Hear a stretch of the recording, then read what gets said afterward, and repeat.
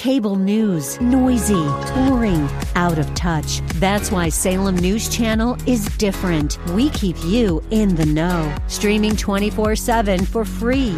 Home to the greatest collection of conservative voices like Dennis Prager, Jay Sekulow, Mike Gallagher, and more. Salem News Channel is unfiltered and unapologetic. Watch anytime, on any screen, at snc.tv and Local Now Channel 525. Say the word and you'll be free. Say the word and be like me. Say the word and thinking of. Earnestly seek to commend yourself to God as an approved worker who has nothing to be ashamed of, handling the word of truth with precision. We're glad you're joining us for today's program, A Word from the Word, with your host, Pastor Tom, who will unpack for us the richness and beauty of the Bible's original languages as they bear on key words and concepts from both Testaments. Our hope is that your walk with God will be strengthened and deepened, and both your understanding and application of God's Word will be enriched, and you'll be drawn to love it more and more each day. And now, here's Pastor Tom. Hello, friends. Thanks for joining me on A Word from the Word. Well, we're now on a roll in this revived series. Oh, that first means that. We're on session 41. The series originally aired in 2022 from January to September, spanning 31 programs. But in May this year, 2023, backed by popular demand, we're pressing on to be detectives of the divine. To hear the original 31 archived sessions or catch up on these recent sessions, go to faithtalk1360.com under local program podcasts. Well, friends, let's grab our detective's cap and our spiritual magnifying glass, because today we're strapping on our Old Testament sandals, so we protect ourselves from cavalierly and authoritatively blurting out what we think a Bible verse means, maybe even not realizing we're imposing a personal or modern perspective on it. Friends, I often wonder why we still misuse Scripture, and I recently discovered that Bible scholars were actually asked this question. Their reply was declining biblical literacy, questionable Bible translations, and preachers who don't do their homework. And while Christians generally want to know what Bible passages mean, we so often miss the meanings because we're focused on what we expect or want to find. It saddens me, friends, that too many of us crave our spiritual quick fix, our biblical morsel for the day, so we can get on with life, instead of taking some extra time to search out the context of verses we so easily abuse. Isn't God's Word worth this investment? Shouldn't we desire to do the Scriptures justice, despite the cost to us? Shouldn't we desire to respect the Holy Spirit, since He's the author and inspirer of our Scriptures? Frankly, aren't we upset that up till now we've identified 40 Bible verses commonly misunderstood, mischaracterized, misinterpreted, and as a result misapplied?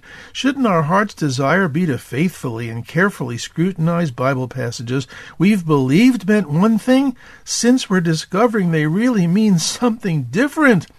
And I'll keep saying, I take no pleasure in shining a spiritual searchlight on or get any glee from critically reinvestigating texts that are unsupportably taught by some of us preachers, teachers, and pastors. And you know why, friends? Because the Bible has a story to tell us, doesn't it? It's crying out. Actually, it's screaming out to tell us its story. But what do we pastors, teachers, and preachers, and even average Christians do?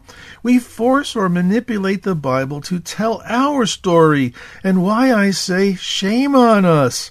Today our scripture under scrutiny is Proverbs 29:18, traditionally rendered, "Where there is no vision, the people perish, but he that keepeth the law, happy is he," per the King James. And shortly we'll see why the New King James is slightly different.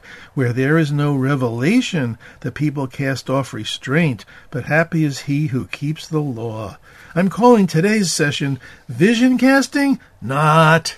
Dr. Robert McCabe, professor of Old Testament at Detroit Baptist Theological Seminary, shared that in his early years as a Christian, he heard sermons on Proverbs 28:19, again traditionally rendered, "Where there is no vision, the people perish, but he that keepeth the law, happy is he." He recalled the gist of these sermons. Effective Christian leaders have vision, the ability to set goals for the future that result in church growth or some other facets of ministry. He goes on to say that people perishing then referred to the fact that if the goals are not followed, the church or ministry becomes stagnant, even irrelevant. Furthermore, perishing may also refer to people losing their sense of vitality. McCabe quotes a prominent American pastor who maintained that without the vision of Proverbs 29:18, people can't focus, can't reach their goal, can't follow their dream. He adds that vision casting is often tied to Proverbs 29:18, so as a Christian leader's goals have biblical justification from this verse. Fortunately, McCabe became convinced that this is an illegitimate understanding of Proverbs 29:18 based on its context. And friends, our goal today as detectives of the divine will be to uncover the clues that enable us to draw the same conclusion. But first, let's hear another pastor who thankfully also recognized that Proverbs 29:18 was being unsupportably taught in churches. He proposed this common scenario. The hired gun brought in by the ambitious pastor tells the contented church, to be a big church, you need to think big. You want to grow? Think growth. You want to triple your attendance in 2 years?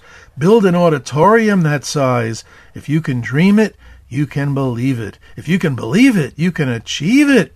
This hired gun then declares, God agrees. The Bible says, where there is no vision, the people perish. So get a vision, people. Get a vision of tripling the size of your little church. Sign your pledge cards today. Help your pastor get that multi-million-dollar mortgage. You need a vision so your church won't dry up and disappear. Wow, what a soundbite, huh? Friends, the words of Proverbs 29:18 are well-known words, but the true meaning, sadly, is not so well-known. One author comments that this is one of the most abused verses in the Bible, and that our most common interpretation reflects the sound of words with no regard for the sense of the words. That's some indictment, huh? This author prays, may God save us from such ignorant and flippant use of the Scriptures, and adds that there's nothing here, in Proverbs 29:18, about dreaming or building plans. Another writer contends that Proverbs 29:18 is one of the most misapplied verses in the Bible. He proposes that the traditional rendering we're most familiar with is one of the most misunderstood and most misapplied verses.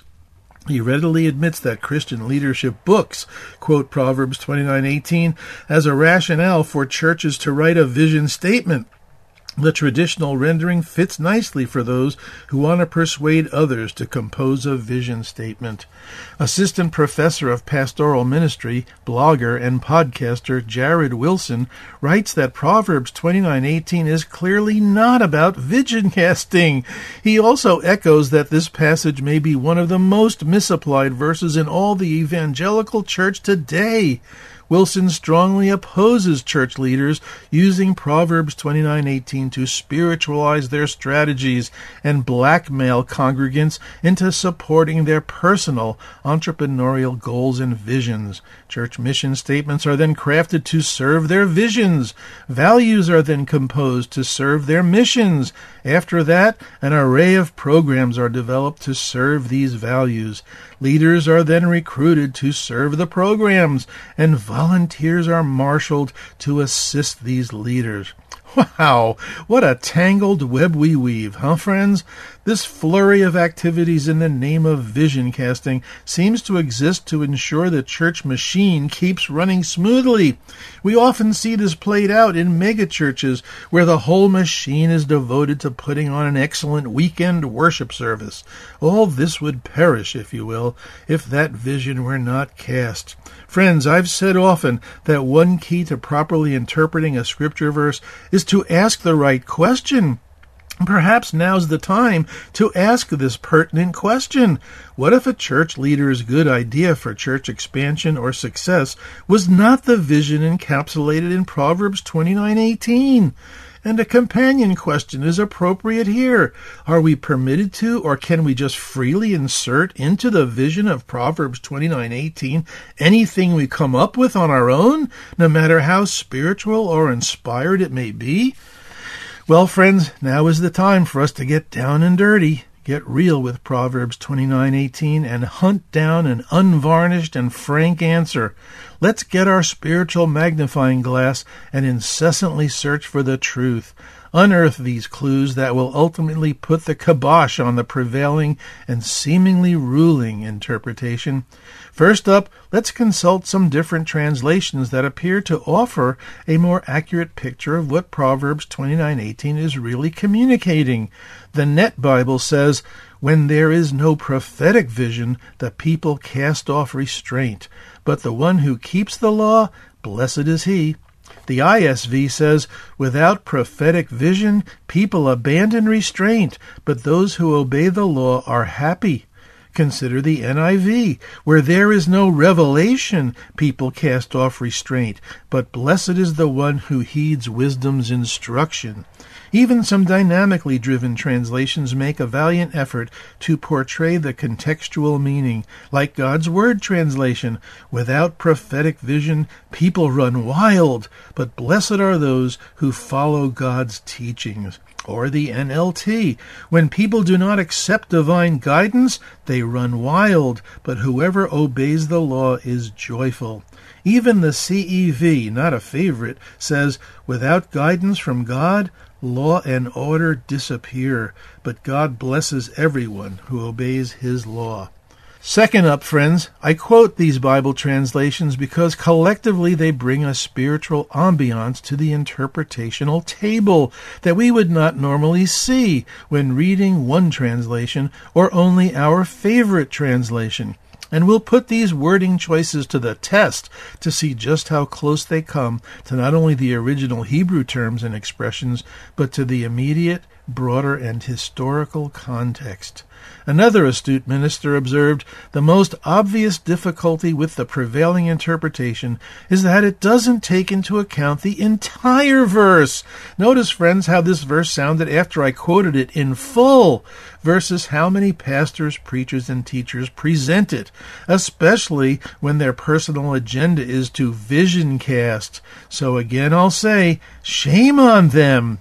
Friends, that the actual verse is longer than usually quoted? So third up is the historical backstory, which adds insight to the word choice of vision. Vision here must be understood as prophetic vision. The grave error in the prevailing interpretation is that the Hebrew term itself, translated vision, is never connected to setting long-range goals, whether church growth or otherwise. This noun, used some 35 times in the Old Testament, is tied to the verb form, which means to see or to receive revelation.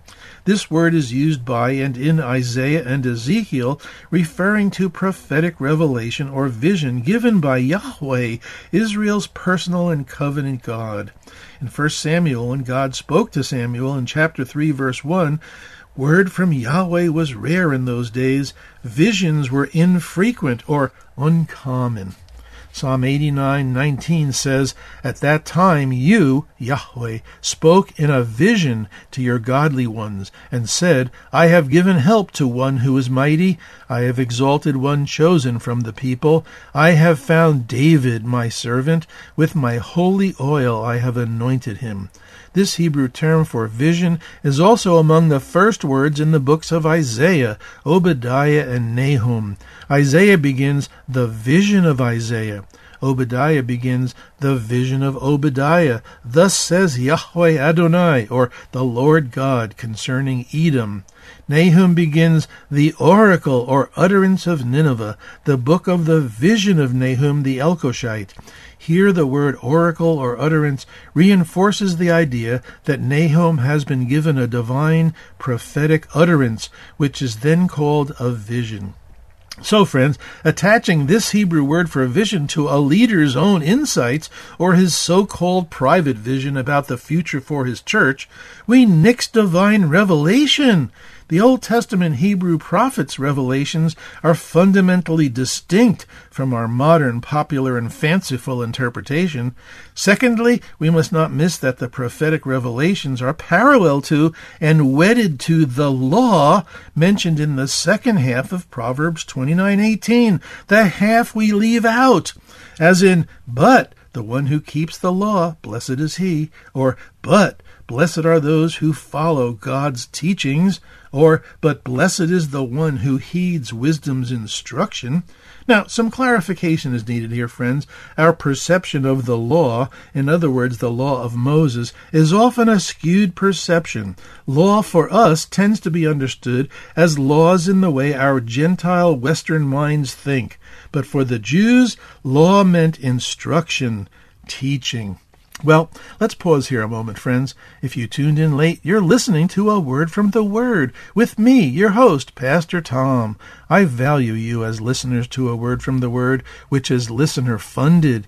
Your financial partnership keeps this program on the air, which also disciples Christians without a church home, plus those of you who may have been wounded by the institutional church. Join forces with me and A Word from the Word by emailing me for support details at awordfromtheword@minister.com. We'll repeat this info at the end of the program. So, friends, the Israelites saw their prophets' instructions or teachings as laws to live by that reflect their relationship to and with their personal and covenant God, Yahweh. And let me just say at this juncture that we westernized Gentile Christians need a serious mind adjustment. It's high time we reacquaint ourselves with how the Israelites saw their quote-unquote law. For example, Deuteronomy chapter 6 is where we find what the Jews now call the central declaration of their faith. Verse 4, repeated by Jews 3 times a day, Hear, O Israel, the Lord our God is one Lord, and you shall love the Lord your God with all your heart, and with all your soul, and with all your might or strength. This statement is tucked in between the latter part of chapter 5 and the statements that follow in chapter 6.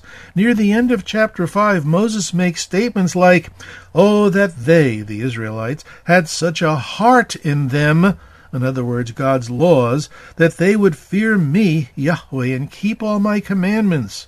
Again, but as for you, Moses, stand here by me that I may speak to you all the commandments and the statutes and the rules which you shall teach them, the Israelites, that they may observe them. Shortly after 6:4 are these statements, These words which I am commanding you today shall be on your heart. Then you should diligently keep the commandments of the Lord your God, and his testimonies and his statutes which he has commanded you. And so the Lord commanded us to observe all these statutes, to fear the Lord our God for our good always. Finally, in 6:25, it will be righteousness for us if we are careful to observe all this commandment before the Lord our God, just as he commanded us. Now, friends, please don't get your hackles up and in defensive mode blurt out that all this is legalistic righteousness. Did you just forget the occurrences of love and the heart in the statements I just read?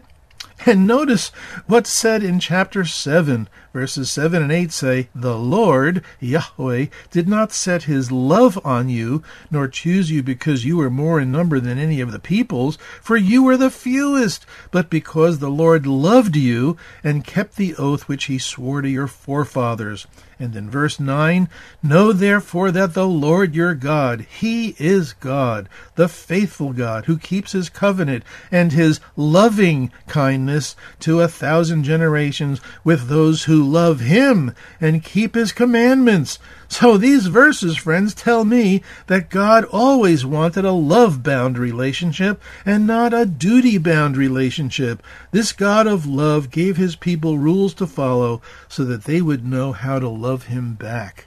Have we just discarded our detective's cap? Have we just laid aside our spiritual magnifying glass? Have we just removed our Old Testament sandals? Or have we been undauntingly observant to the contextual relevance of the clues we're unearthing? After all, the second half of Proverbs 29:18, and the half we so easily blow off as irrelevant, actually contains the clues that enable us to interpret this proverb properly. The second half of Proverbs 29:18 tethers the interpretation to the first half, padlocks it, to protect ourselves from cavalierly and authoritatively barking out what we think this Bible verse means. You see, our spiritual quick fix attitude and our biblical morsel for the day mindset compel us to snatch the first half away from its context and force it to say whatever we want it to say, instead of observing and realizing that the term vision in the first half forms a parallel with the phrase the law in the second half. And to this lack I say, shame on us. And friends, do we think our New Testament doesn't affirm or corroborate Moses' words from God in Deuteronomy? Shame on us if we do. A few verses in Romans 6 should cure us of this misperception. Verses 13 and 14, do not offer any part of yourself to sin as an instrument of wickedness, but rather offer yourselves to God as those who have been brought from death to life, and offer every part of yourself to him as an instrument of righteousness. For sin shall no longer be your master, because you are not under law, but under grace. Whoa, wait a minute. You mean grace wants me to behave this way? Verse 17, but thanks be to God that though you used to be slaves to sin, you have come to obey from your heart the pattern of teaching that has now claimed your allegiance. You have been set free from sin and have become slaves to righteousness. Now let's put the cherry on the whipped cream. Romans 8:3 and 4 say, God sent his own Son in the likeness of sinful humanity to be a sin offering. So he condemned sin in human flesh in order that the righteous requirements of the law might be fully met in us who do not live according to the sinful nature, but according to the Spirit. Whoa, wait a minute. You mean if I live by the Spirit, I'll fulfill all the righteous requirements of the law? Yep, and according to Proverbs 29:18, we can be blessed, joyful, and happy doing it. Whoa! Well, let's put the final touch on Proverbs 29:18, because the first half has the word perish. In Hebrew, it carries the meaning of letting go or letting loose. In Exodus 32, it describes the Israelites being unrestrained in their morals while Moses was on Mount Sinai. The NIV translates it running wild. Recall God's Word translation? Without prophetic vision, people run wild, but blessed are those who follow God's teachings or God's laws. Friends, Proverbs 29:18's there and then has tremendous spiritual significance for us in the here and now. The direct correlation for the Israelites' moral condition and their submission to God's divine revelations parallels our own moral condition and our submission to God's divine revelation, which we now call the Bible. Therefore, the vision is prophetic vision, the revelation of God to his biblical spokespersons. So where there is no vision communicated by God's appointed spokespersons, we like savages will just run wild, unrestrained. This is echoed in Psalm 2, 1 through 3, where the world wants to break free of God's shackles, God's chains, in other words, God's moral restraints, God's laws. Oh, but this isn't happening in our world today, is it?